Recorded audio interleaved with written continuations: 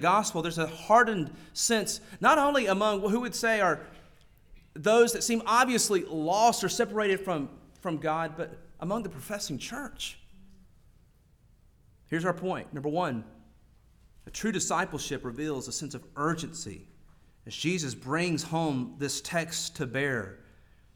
The disciples that Jesus is instructing, both from John chapter 8 and here in Matthew 16, they're hearing, they're believing, they're obeying.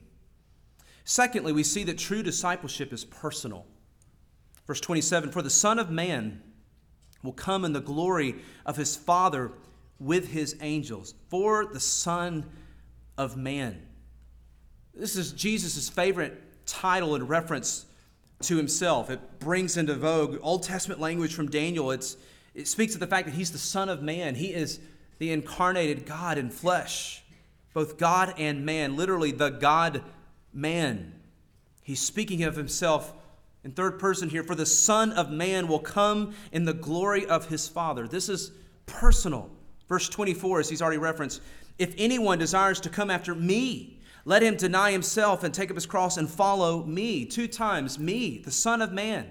Verse 27, the Son of Man, the one who's coming in authority and power as judge. You need to understand this morning that your eternal destiny hinges and is connected to what will you do with Jesus.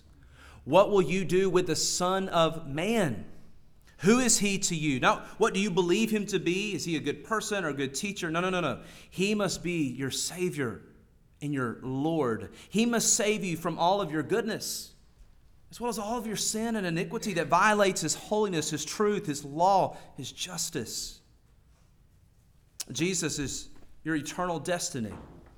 And the power of the living now hinges upon your relationship with him. And so it's a reminder to us that the gospel is not just for when we die. The gospel is, what am I going to do not only then, but how am I going to live today? How am I going to continue? It's in the trust and power and relationship with this Son of Man. Galatians 2:20, I have been crucified with Christ. It's no longer I who live, but Christ who lives in me. In the life which I now live in the flesh, I live by faith in the Son of God who loved me. Notice how personal this is. Who loved me and he gave himself for me. It's this Son of Man, verse 27. This is his favorite designation for himself. Daniel chapter 7, verse 13. Daniel was given the heavenly vision. And he says, and I saw watching in the night visions, and behold, one like the Son of Man coming in the clouds of heaven. He came to the Ancient of Days, and they brought him near before him. Now notice here, I'm trying to bring some of these prophetic passages from Revelation and Daniel into vogue here, filling in the gaps. It's this Son of Man who's coming. It's this Son of Man who's coming in power and in judgment. Daniel 7:14, then to him was given dominion and glory and a kingdom, that all peoples, nations, languages should serve him. And his dominion is an everlasting dominion which shall not pass away, and his kingdom the one which shall not be destroyed. This is the kingdom that Jesus is revealing to his disciples. This is the kingdom that they think is happening now. And he says, no. That's the new birth kingdom. That's the gospel kingdom. How you know this kingdom is coming is by the power that I'm showing you and displaying for you. When I exercise power over the spiritual realm, when I show and exercise power over the physical realm, as we've seen in Matthew's gospel, when I show and exercise power in all these different realms, healing diseases, the sick, the halt, the maimed, the blind, casting out demons, stopping the storms, the winds, the waves, these all show that I am who I say I am. And how we can know that this is coming, this kingdom, Daniel 7:14, is by the gospel's power in my life that helps break the chains of canceled sin. That gives me new eyes and a new heart, gives me new desires. How do I know that kingdom's coming? It's because the things I once loved, I now hate. And like a dog returns to his vomit, sometimes I do, and my goodness, I'm reminded how vomity it is. And how much I need his cleansing and his grace. 1 John 1:9, if we confess our sins, he's faithful. He's just to forgive us and to cleanse us of our sins and to cleanse us from all unrighteousness. One more, Revelation 14:14. Then I looked, John says, and I behold, I saw a white cloud, and on that cloud sat one like the Son of Man. Notice in both passages, the Son of Man is brought in here, is teaching us about who he is. And here Jesus says, and the Son of Man is coming. And I saw one like the Son of Man having on his head a golden crown, and in his hand a sharp sickle. And another angel came out of the temple, crying with a loud voice to him who sat on the cloud, thrust your sickle and reap, for the time has come for you to reap, for the harvest of the earth is ripe. This is where Jesus is talking about, as we've seen in the parables previously. He will separate the wheat from the chaff. There's a great separation between the sheep and the goats. This is that Son of Man. But here's the good news of the gospel here this morning. That Son of Man as judge is not here yet this morning, but he could be in a moment. That's the tension with which we live in. Hear the gospel call. Hear the good news of Christ. Hear his call to you this morning. Be reconciled to your God. Come to me, all you who are weary and heavy laden. Though your sins be as scarlet, they will be as white as snow. Again and again we see throughout the prophets in the Old Testament and the New Testament, the call of God is to come. Why must we come? Who are we coming to? Well, Matthew has shown us again and again, this is Jesus' first advent. This is his first coming. And how has he come? Well, he's come as the sacrificial lamb. He's come as Savior, and he's come as Lord. And he calls us to bow the knee, to repent. Remember, Matthew chapter 4, Jesus picks up John's message, repent, for the kingdom of heaven is at hand. It's imminent. It's nigh. It's weighty. This is his first coming. But his second coming is what he's talking about here. When he comes, the Son of Man, when he comes, verse 27, as judge, as king. How do we know? How do we know he will come? Well, again, we point back to the reality of the power of the gospel in our own lives. And if you say, well, I can't do that, well then, friends, seek him while he may be found. If it's just words to you, if it's just profession to you, if it's just habit to you, if it's on Sundays, this is what we do, then you do not know what it means to walk in newness of life. But friends, if you can point back to your own conversion and you can testify of what Christ has done in your life, then all glory be to Christ. We rejoice with you as you see and witness that you are a new creature in Christ. And know that he is coming with 10,000 of his saints. John chapter 3, verse 17 reminds us that Jesus has come the first time, this time, even now. We're in this age of grace. John 3:17, for God did not send his Son into the world to condemn the world, but that the world through him might be saved. Let me ask you a question. As we've seen in John's account and this account, is Jesus leaving them or are they leaving him? Who's leaving who? Hear the word of the Lord. For God did not send his Son into the world to condemn the world, but that the world through him might be saved. He who believes in him is not condemned, but he who does not believe is condemned already, because he has not believed in the name of the only begotten Son of God. John 12:47, if anyone hears my words and does not believe, I do not judge him.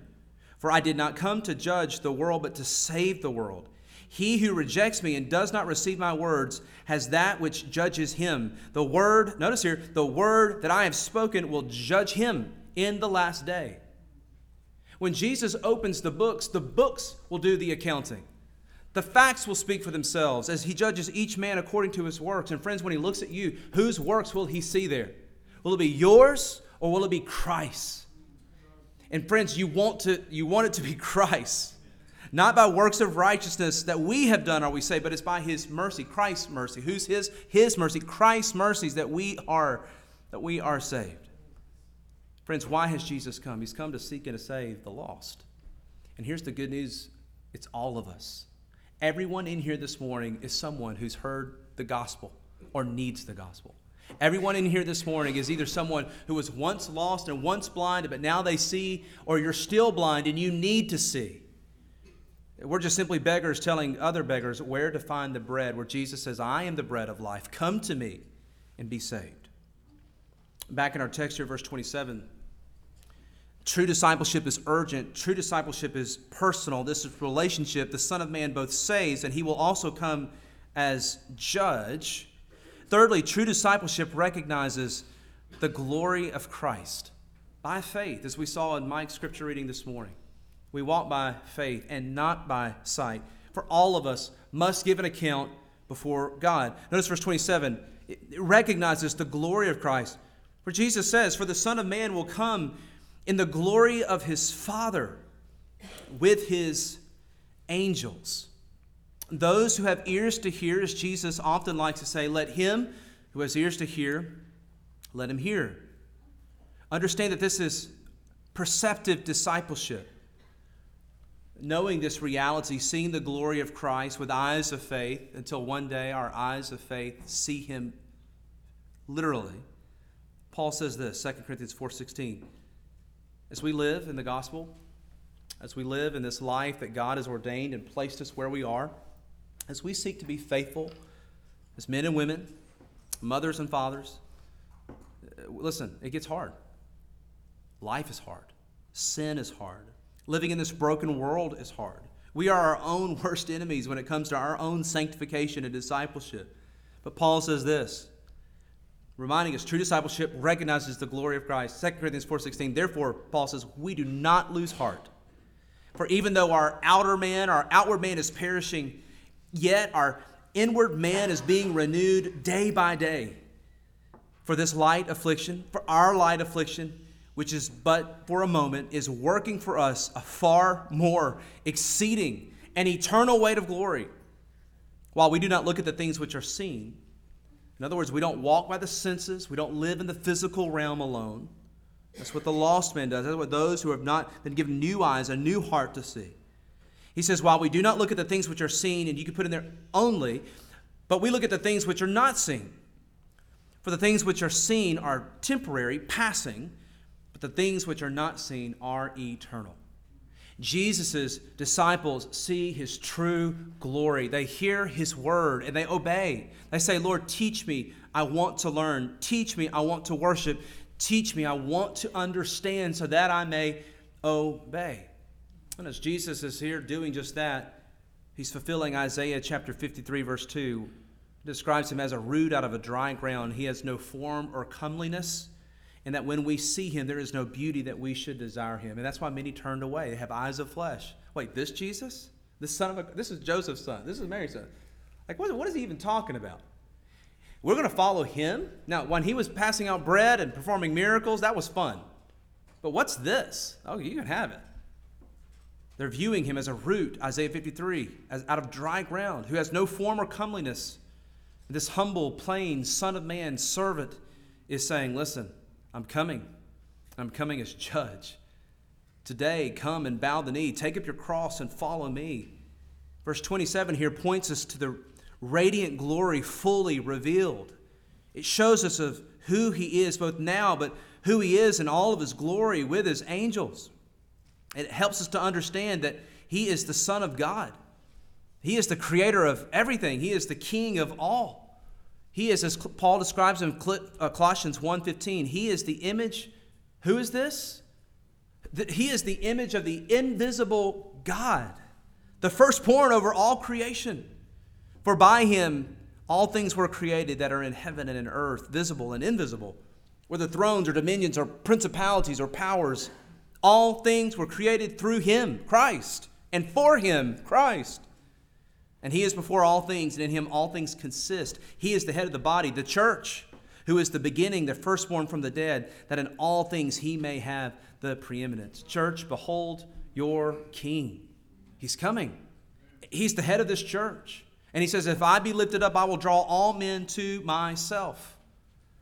Here he is the glorified Son of Man, the Son of God who saves, and he will mete out justice. Listen, this week, riding down the road, listening to a wonderful children's audiobook dramatization that our kids enjoy.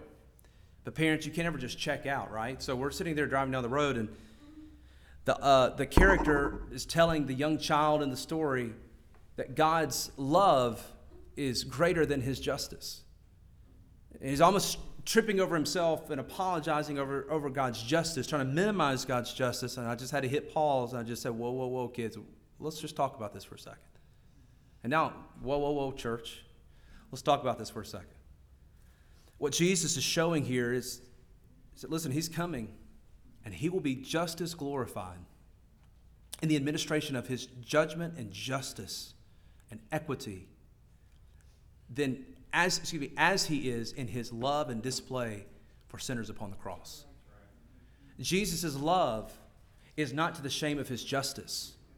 Jesus' love is not so great, and listen, it is great. It's greater than we could ever imagine or understand. We can't wrap our minds around his love. But friends, the love of Christ, the love of God is not the only attribute of God. And here, Jesus wants us to know that he's coming in judgment. And it's just a matter of time. Jesus is not ashamed of his judgment or his justice. Jesus, here, a true disciple understands that this is a part of his glory. It's because God is a good God that he will judge. He will judge me and he'll judge you. And he will see who is the righteousness on this account. Is it their own works of righteousness? Or is it my sons? Are they clothed and robed in the righteousness of my Son, the Lord Jesus Christ? I want you to know this morning, Jesus is not ashamed of the Father's judgment. In fact, here he says, I will judge. So just to make sure you understand, God is glorified in all of his attributes. And none of his attributes is he outweighed in one or the other. If you could view a circle, like a spoke on a wheel, and you have God, our triune God in the circle, and off of that you get spokes on the wheel, and you could put his mercy, his grace, his righteousness, his omniscience, his omnipotence, his immutability, his holiness, his sovereignty. We just start to go through his attributes. It's not like, as some people today believe, well, this one's bigger, and this one's smaller, and this one's medium-sized, like the planets in the galaxy. No. Listen, God is equal and he's perfect in holiness and justice and love and in immutability and righteousness and in holiness. And you need to understand this. When Jesus comes, a true disciple understands and takes Jesus at his word that he is coming. And when he comes, he will be just as glorified in judging sin and blasphemy and all those who hate him as he is in saving sinners who call upon his name. Now, I get it. For some of you, that's a hard pill to swallow into stomach. But behold our God. Behold the goodness and the severity of God. So much more we could say there that time does not allow us to say this morning. Fourthly, verse 27. True discipleship understands that Christ will fully judge. I've got my head of myself on this point. Notice here, for the Son of Man will come in the glory of his Father and his angels, and then he will reward each according to his works. He will render, verse 27, this word reward means to repay. As it's used in Scripture, literally to give back. It's used in ways that describe, in the sense of obligation, to practice reciprocity, or in the ways in the sense of judgment, to exact retribution. But either way, he will do this. Verse 27, he will reward, repay each according to his works. Romans 12:19, this word is used in this way. Teens, you'll recognize this from our Bible study, where Paul instructs the church, uses the same word in this way. Paul says to the church, Beloved, do not avenge yourselves, but rather give place to wrath, for it is written, Vengeance is mine. I will repay, says the Lord. This is what Jesus is talking about. I will repay. When the Son of Man comes, in his glory, he will come and he will reward each according to his works. As we round out the message this morning, I think it's important that we make this point. God does not see us in the sense of groups. Modern theory, social justice theory, other modern ideas are training us to think in the sense of groups. We're just kind of lost in the groups. No, friends, listen. It's not me and my friend and my parents, or it's not my family group. It's not my friends and my social strata group. It's not my ethnic group. There's no groups. Notice what verse 27 says. He will judge each one according to his works. Hebrews 9:27. As it is appointed for men to die once, but after this, the judgment. Psalm 62, verse 9.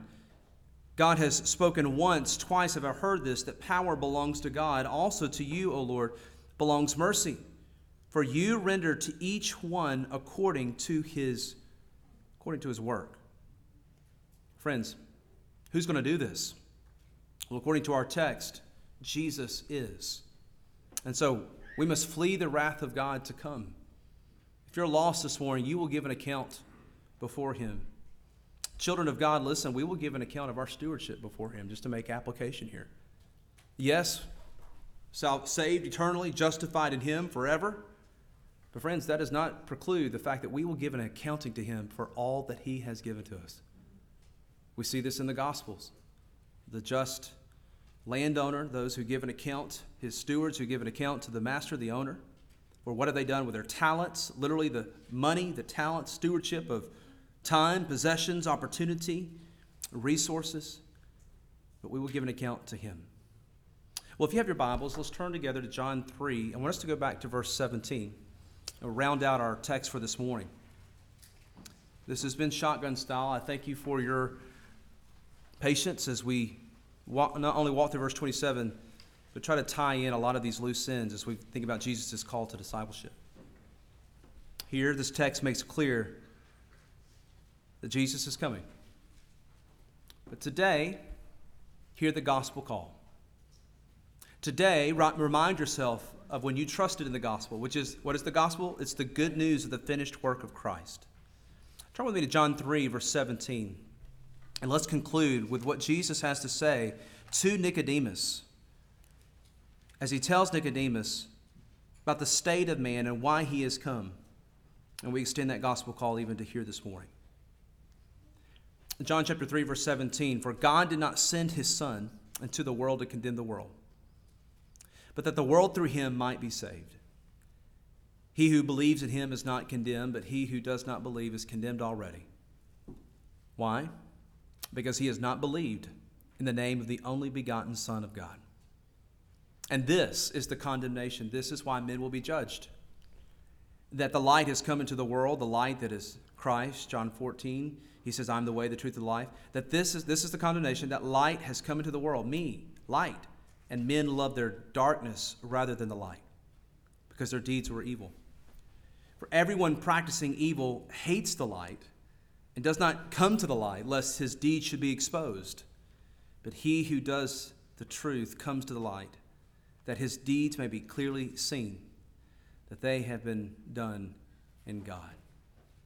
Friends, come to Jesus. Don't harden your heart. Don't run from light. Don't run from the truth. Come to him and bow the knee and confess your need of him. Confess your sin to him and take him as Lord and Savior. Place your trust and your faith in his life, his death, his burial, his resurrection, for he's coming. And today is the day of salvation. And either way, you need to hear this. Jesus will be glorified in you, one way or the other. He'll either be glorified in your salvation, or he'll be glorified in your judgment. When it comes to judges today, don't think too deep about that. The concept of justice, the concept of a just judge. If a judge is just, if he is good, if he is a good judge, he exercises justice.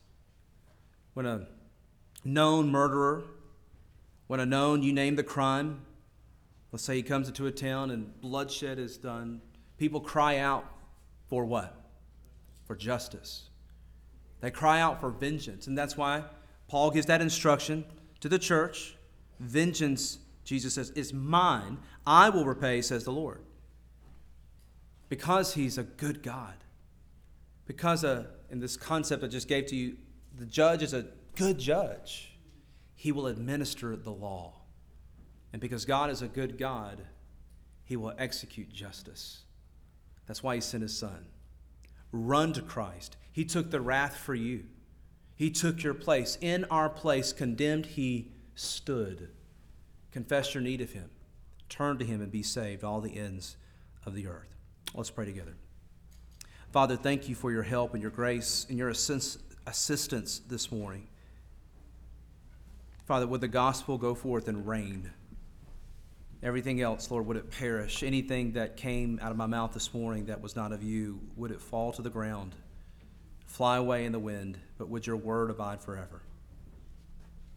Father, the most infallible part of any message or service is the word of God. It's why we here at Grace, Lord, plant everything in it. Would you take your word and bless it? Father, would you soften the hearts of men who are here this morning? Would you show mercy and grace? You've allowed everyone here this morning to be here for such a time as this. Would it not be wasted? Father, would you bring many sons and daughters to glory?